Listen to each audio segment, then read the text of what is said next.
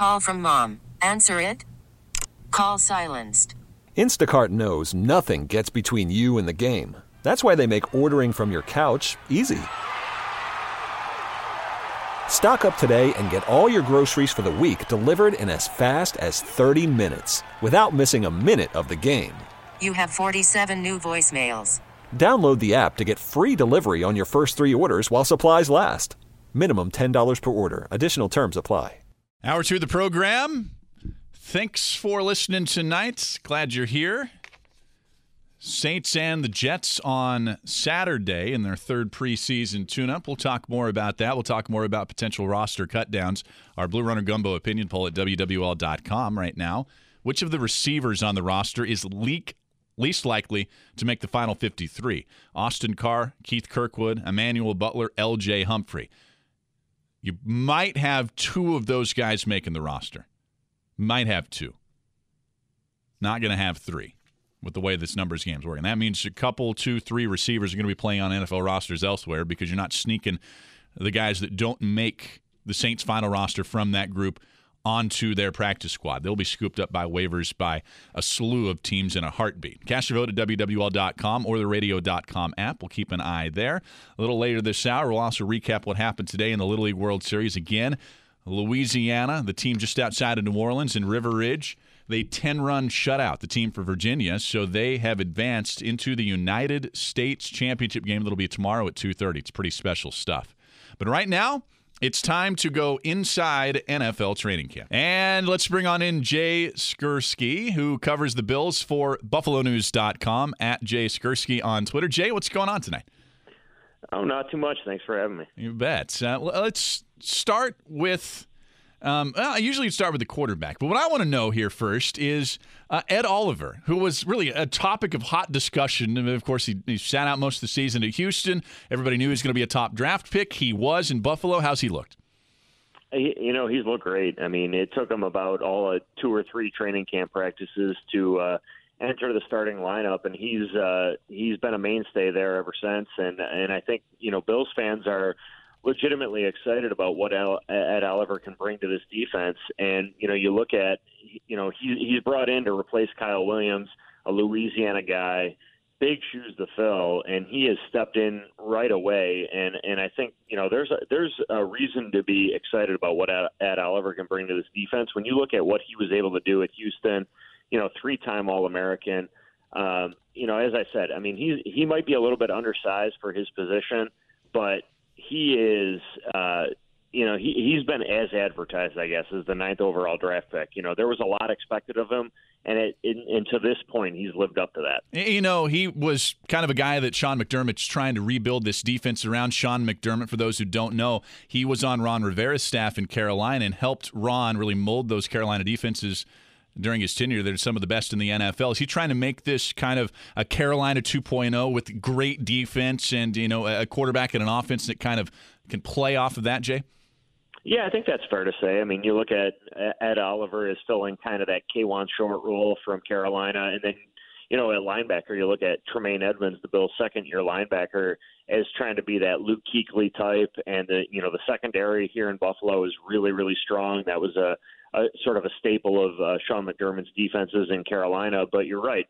And, I think the big comparison, though, when you talk about Carolina to Buffalo is at quarterback. And, Cam Newton, what he was able to do with the Panthers and what Josh Allen's strengths are and really physical attributes, I think those compare really favorably. And so I think that's when – you talk about the Carolina to Buffalo connection and pipeline, and it's not just Sean McDermott. It's Brandon Beane, the general manager. It's several players.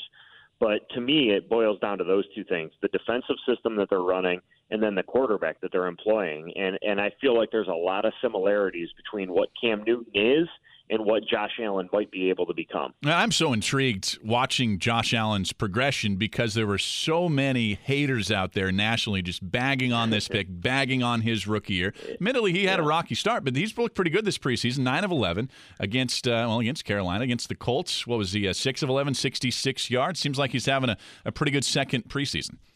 Yeah, you're absolutely right. I mean, I think he was rushed into the lineup, quite frankly. Nathan Peterman, who was named the starting quarterback last year for the Bills, struggled mightily, as anybody who knows anything about Nathan Peterman will be able to tell you. And the Bills basically had no choice. They had to play Josh Allen. And it didn't go well early in the season, quite frankly. And then he suffers an injury. It's an elbow sprain. It keeps him out for about a month. But he comes back for the final 5 games of last year and really starts to put it together. And I think, showed a lot in those final 5 games. He had the opportunity to learn behind Derek Anderson, learn behind Matt Barkley, and I think that really benefited him. And he's been able to carry that over into this preseason, into this training camp. And, you mentioned it there, the last week against Carolina, I thought was his best performance and really showed a lot of positive signs. And I think people, we talk about Ed Oliver and kind of capturing the imagination of Bills fans.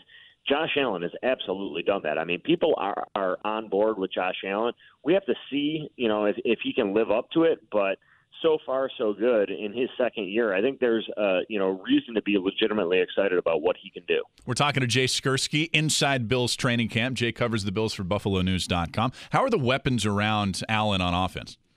Well, they've improved them. I mean, you look at bringing in a guy like Cole Beasley from the Dallas Cowboys. He's going to be, I think, Josh Allen's favorite target working out of the slot. And then they bring in a guy like John Brown from the Baltimore Ravens. He's going to be kind of that deep threat option. You've still got LaShawn McCoy here. You've added to running back with Frank Gore, a veteran who, even at 35, 36 years old this season, has shown that he's able to get it done. And then you draft a running back in the 3rd round in Devin Singletary.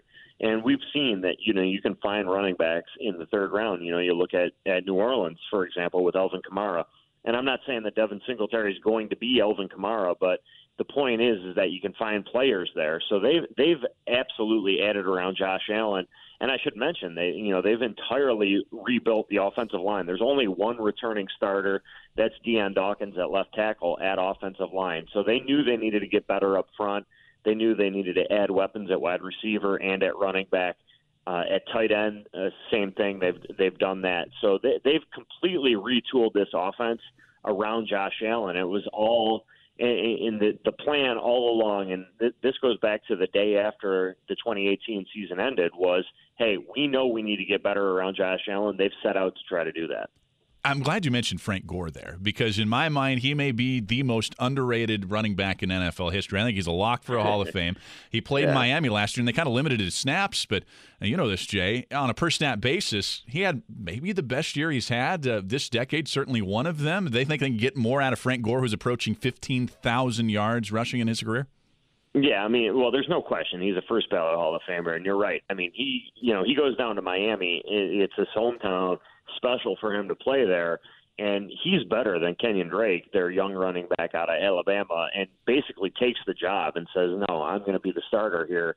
And if Frank Gore was on the Bills last year, I think it would be really, really interesting to would he have been able to unseat LaShawn McCoy? And that's kind of the situation that we're looking at right now. LaShawn McCoy is a guy that, I think traditionally, fantasy owners and people around the NFL know the name. But LaShawn McCoy, quite frankly, did not have a great year last year. Can Frank Gore come in and sort of wrestle some of those carries away from him? I think it's totally possible. He is on only a one-year contract, but I will say that he's already made an impact in terms of the leadership that he brings into the locker room. And I think it'll be really, really interesting to see how they divvy up carries between LaShawn McCoy, Frank Gore, and, as I mentioned, Devin Singletary, who was taken in the 3rd round and who's going to get some work for this offense. So finally, Vegas has the Bills' win total over under at 6.5. They won 6 games last year. The first 6 games on the Bills' schedule, only one playoff team involved there, I believe, and that's New England. Is this a season maybe where the Bills could be one of those surprise teams in the NFL? Something would go really, really wrong if they're underneath that win total. I mean, I picked them at 9-7 when the schedule came out, and I've sort of stayed by that really up to this point. I think that this is a team that should be. I'm not going to sit here and tell you tonight that they're a playoff team, but I think that they should be in the running. And when I say that, I mean deep into December to be a playoff type of a team. So that means 8-8, 9-7. Maybe if things go right, 10-6. That's where I have them in that range. If they only win 5 or 6 games, something has went terribly wrong for this team. Now, I'm curious, Jay, is the fan base there just as passionate as it always has been, even through this real tough run the last couple of decades? Oh, gosh, yes. I mean, yeah, Bills Mafia is, and I think they might be more excited, this year and even last year, going back to when they drafted Josh Allen. But people are on board with Josh Allen. Bills fans are really excited about what he can do. And I do think, obviously playing in the division with the New England Patriots and Tom Brady, you're always sort of, competing for second place in that division. But I do think that people see the end of the Patriots' sort of dominance not that far down the road. And, the expectation, or the hope at least, that Josh Allen can get the Bills into that position where they're competing for AFC East titles and divisional titles not so far down the road. We will keep an eye on it down here in New Orleans. Jay Skursky, who covers the Bills for BuffaloNews.com. That's inside Bills training camp. Jay, appreciate the time tonight. Anytime. Thank you. All right. At Jay Skursky on Twitter. Give him a follow there. A little later this hour, we go inside the 49ers training camp with Chris Biderman. That's what you want to talk about. An interesting camp and an interesting year. Jimmy Garoppolo's second year there, Kyle Shanahan's third year, John Lynch's third year. There's always a lot of expectations around 49ers football. They haven't dissipated. Very disappointing last year. We'll see what happens. We'll go inside 49ers camp a little bit later this hour. But right now, back to some Saints talk, and we're going to open up the phone lines for you at 504-260-1870. That's, again, 504-260-1870. You can shoot me a text at 870-870 or tweet at me at Seth Dunlap on Twitter. Logan's behind the glass, our studio producer. I'm Seth. This is The Last Lap on WWL. Yesterday, I had a conversation. Well, I didn't have a conversation. We all had a conversation with Drew Brees after his practice, and we're talking a lot about the receiver cutdowns with the Saints and how tough those are going to be. Saints training camp sound and interviews brought to you by the sound banking of First American Bank, a banking tradition since 1910. I asked Drew, what's it like watching young receivers develop? How do you help them? He responded a couple of different ways. Here's Drew. That was Drew Brees yesterday after practice. Great stuff there. That was before he talked about Austin Carr, those cuts that we played for you all day yesterday. You can find that video and also his press conference in full on our WWL Radio Facebook page. Just check the video section there.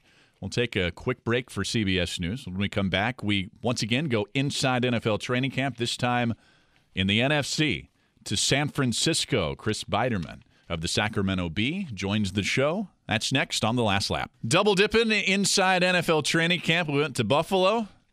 Now let's go to the opposite coast, the West Coast. We'll check in on the 49ers. And we check in with the 49ers, Chris Biderman, 49ers beat reporter for the Sacramento Bee. He's on Twitter at Chris Biderman. That's Biderman. Chris, how you doing tonight? I'm good. How are you doing? I'm doing great. Lots of expectations, I would imagine, there in San Francisco.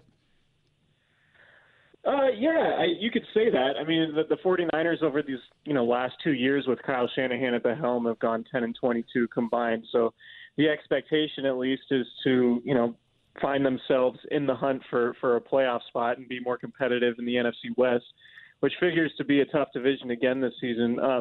I think expectations might have been quelled a little bit with Jimmy Garoppolo's debut in that game on Monday night against the Broncos, where he completed just 1 of 6 passes for no yards and looked a little bit skittish in the pocket in his first action since tearing his ACL last September. But Garoppolo is going to get another crack at it.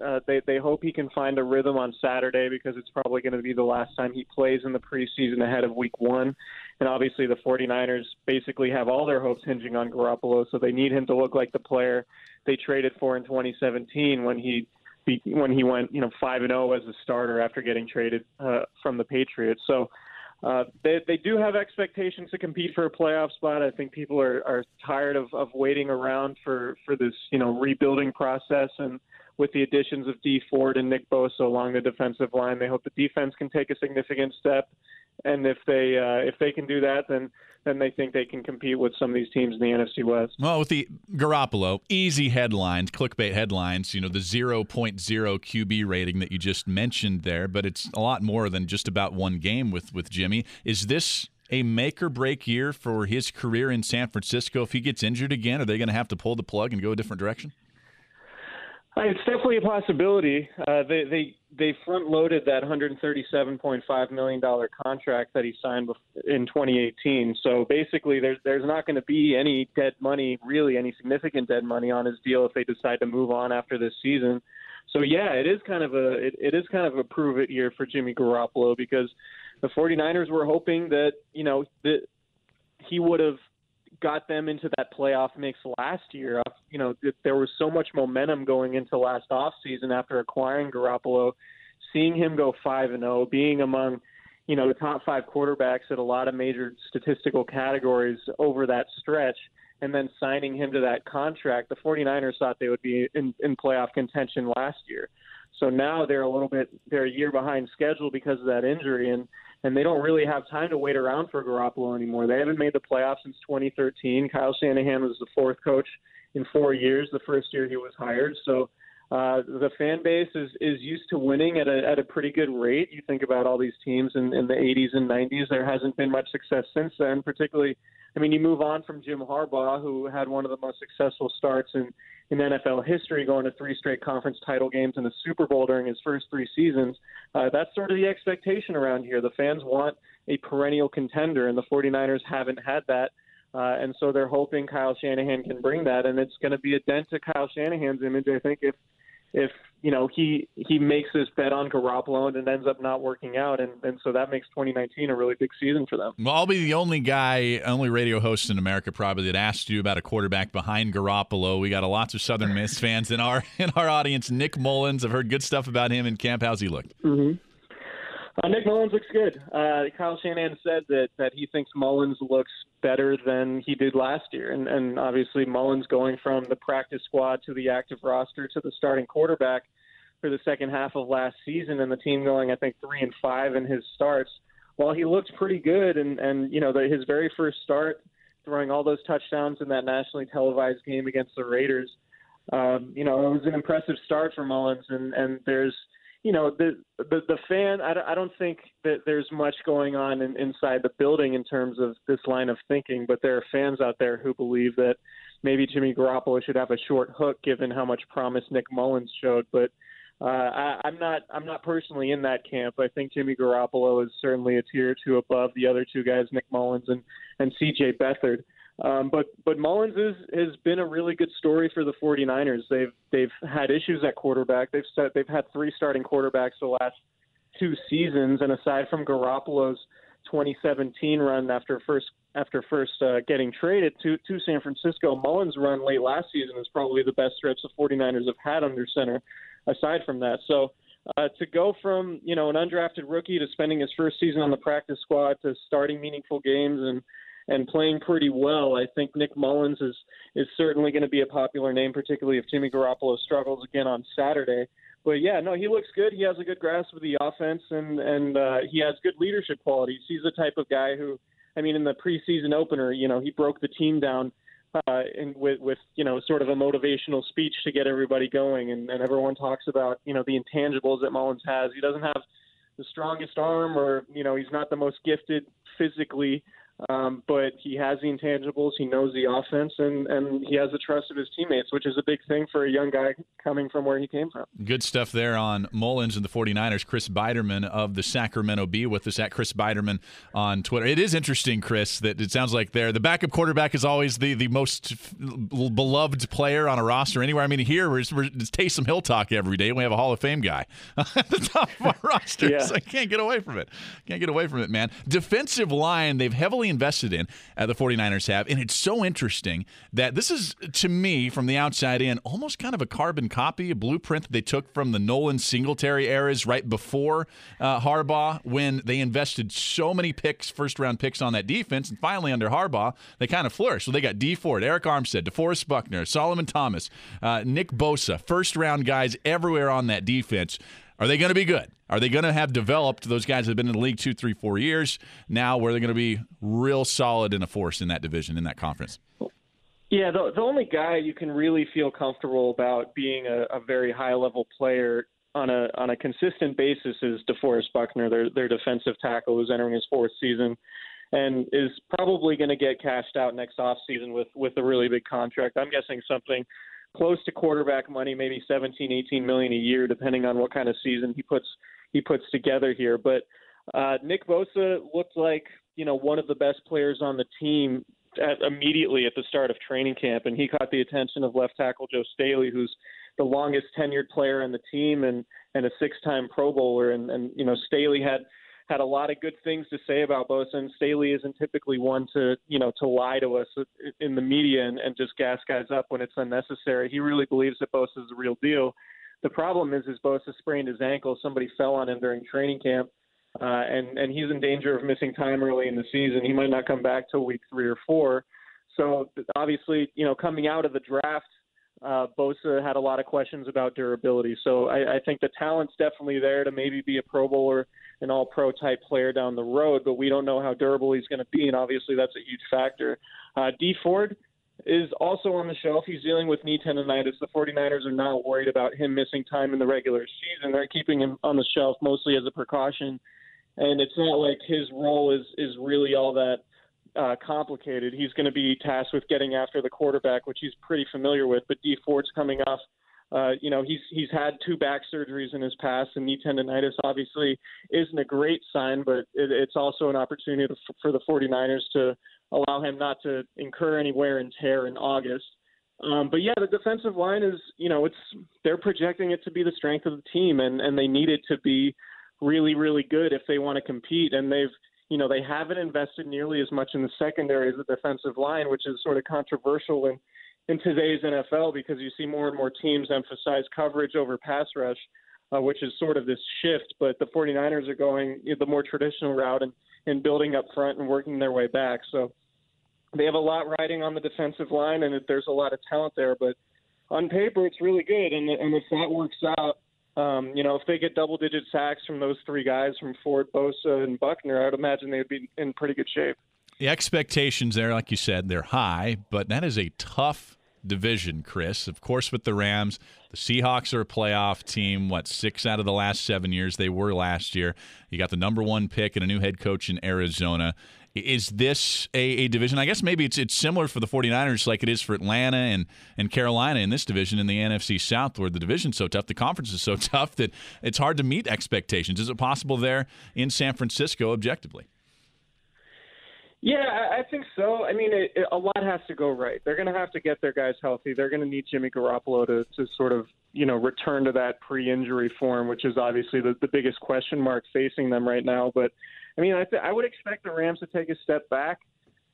Jared Goff, maybe the Patriots sort of created a blueprint in the Super Bowl to limit Sean McVay's offense. I think Seattle's kind of going through an identity shift, just in terms of, they had that defense, they had the Legion of Boom, and now it's more or less Russell Wilson's team. And so are they going to be able to transition that way to be an offensive-oriented team instead of that, ground and pound, defense-oriented, special teams type team that they've been? And maybe they can do that. I actually think Wilson is a sleeper MVP candidate. You see the odds out there, 25-1. I think that's kind of enticing given the fact that they're going to put a lot more on his shoulders and the defense isn't going to be as good. And if the Rams do take a step back, you look at Seattle as that team that could be in the driver's seat for the division if anything bad were to happen in LA. And the 49ers could be in that mix too. Like I said, they have a lot riding on Jimmy Garoppolo, and they know the ceiling is high with him when he played at his absolute best in 2017, but they don't know if he's going to get back there again. And they don't know if they're going to be healthy enough. Injuries have really been a problem for this team the last 2 years, and they continue to be a problem right now heading into the season. So, you look at Arizona, and that's really the toughest team to figure out because we have no idea what Kyler Murray and Cliff Kingsbury's offense is going to look like at this level. We know, it worked a lot.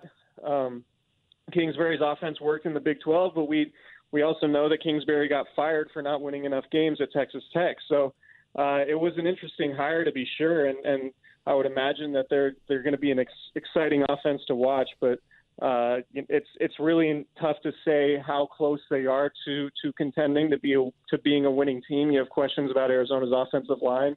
You certainly have questions about their talent on defense. So I guess they're the biggest wild card of the division. But I think you're right in saying that it's sort of similar to the NFC South in that there are a lot of teams sort of bunched closely together, and it really could go it wouldn't shock me to see three different teams win that division, whether it's the Rams, the Seahawks, or even the Niners if they lucked into some good health and Jimmy Garoppolo bounce back. Yeah, I'm with you, Chris. Chris Biederman, 49ers reporter for the Sacramento Bee, on Twitter at Chris Biederman. And Chris, I apologize if I mispronounced your name there. Lack of professionalism on focus here. I apologize. It's a strange spelling. It happens all the time. No problem. I apologize, but great stuff from you. Thanks for your time tonight. Yeah, thanks for having me. All right, Chris Biederman at Chris Biederman on Twitter. That's Biderman. Give him a follow the 49ers this year. We'll take a break. Back with your phone calls and texts, 504-260-1870. And our text line is 870-870. The last lap continues on WWL. If you missed it earlier tonight, the Little League World Series team from New Orleans, technically from River Ridge, they 10-run shutout their opponents in the United States semifinals. 10-0. They win that game in 5 innings. And New Orleans is on to the United States Championship game that'll happen tomorrow at 2:30. And I believe that game should get started on time pending weather in Williamsport. So Bobby Hebert and Christian Garrick, Deuce McAllister, not sure if Deuce is there tomorrow or not, but at least Bobby and Christian, they will be covering that game for you live probably about midway through. Real fantastic stuff. What a story. What an incredible story that is right there. Today's Saints player of the day is going to be Demario Davis. Demario Davis, who we haven't talked about a lot during camp, really impressive this offseason, both on and off the field. We've got great comments from him on our Facebook page right now at WWL.com, his post-practice press conference, talking about the defense, but also talking about his social justice advocacy. I really suggest, and I really mean this, I suggest every one of you, when you get a chance, go to our Facebook page, a couple of clicks away from most of you. Just go to the video section, and then you'll find Demario's 9 minutes discussion about all things football and all things off of the field. Who's going places? Yeah, Demario Davis, brought to you by Toyota Dealers. Let's go places. Let's go to James in New Orleans. James, what's going on? Yes, the guy that you struggling with his name. Roussel. Roussel, thank you. Roussel. Thank you. Roussel, yeah, it's a common name. And he's been their stud since they got Williamsport. He's had big hits in every game. I think he's 12 of 14 or something like that, James. It's incredible. Oh, I don't know his name. I just learned about him from reading the papers and articles and following the things. He's been their big hit guy every game. He's gotten hits in every game and the big hits. Yeah. I don't know how many other players, but he's the one I've known. No, he'd be the MVP if they have an MVP award. I don't really think they do. They might have an unofficial one there. I could be wrong about that, but he would be it, no doubt. You having fun following them, James? Pretty cool here, right? Local team could be Little League World Series champs, and it's a few wins away from that, but still pretty cool, right? Big time. But I don't know, 20-something years ago, they had a team from Lafayette that made it too. They didn't win the whole thing, but they were there. I don't remember when. All I remember, their colors were yellow and green. But, yeah, they like they said, they have designated colors. They don't have much of a choice to wear. Yeah. Yep, and they're wearing that orange huge right now as they're the Southwest. Huge, James. There's no doubt about it. Thank you. Yeah, Roussel, as I don't get to watch these games because they're on during my show. So there you go. Roussel. I actually have a friend, Emile Gaucher, who's a friend of the show. He works as an account executive here. A really good friend of mine, going back to when I first got here. And he's family friends with their family. And we're going to see if we can get the Roussel family on, maybe not tomorrow, but if not tomorrow, then early next week. Really appreciate the call, James. Special stuff here. And kind of like James alluded to there, they're wearing orange uniforms because each area of the United States, Northeast, Northwest, Midwest, Southeast, South, they all have designated colors. So that green that James referenced, that's when the New Orleans team was in the Southeast division, and the representatives there a couple of decades ago. Now Southwest is New Orleans, and they're wearing those orange uniforms. Kind of like almost Oklahoma State orange, not quite, but kind of in that vicinity. It's not quite, maybe more Auburn orange than Oklahoma State orange. I don't know, Phoenix Suns orange. You got to go check them out. It's an off orange, no doubt about it. But jerseys, regardless,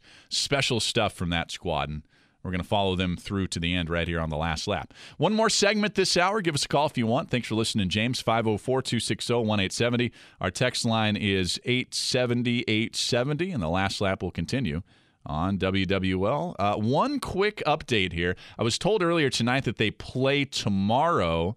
Apparently, that's not the case. It's not tomorrow. So I was just going off kind of what I was told earlier tonight. I want to correct that. It is not tomorrow.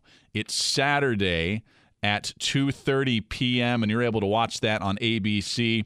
It's the West versus the Southwest in that one, team from Hawaii, and then, of course, your boys from New Orleans. Again, it's not tomorrow. It's Saturday, so my apologies. Saturday, August 24th at 2:30 p.m. Back after this on The Last Lap. This episode is brought to you by Progressive Insurance. Whether you love true crime or comedy, celebrity interviews or news, you call the shots on what's in your podcast queue. And guess what? Now you can call them on your auto insurance too with the Name Your Price tool from Progressive. It works just the way it sounds. You tell Progressive how much you want to pay for car insurance, and they'll show you coverage options that fit your budget. Get your quote today at Progressive.com to join the over 28 million drivers who trust Progressive. Progressive Casualty Insurance Company and Affiliates. Price and coverage match limited by state law.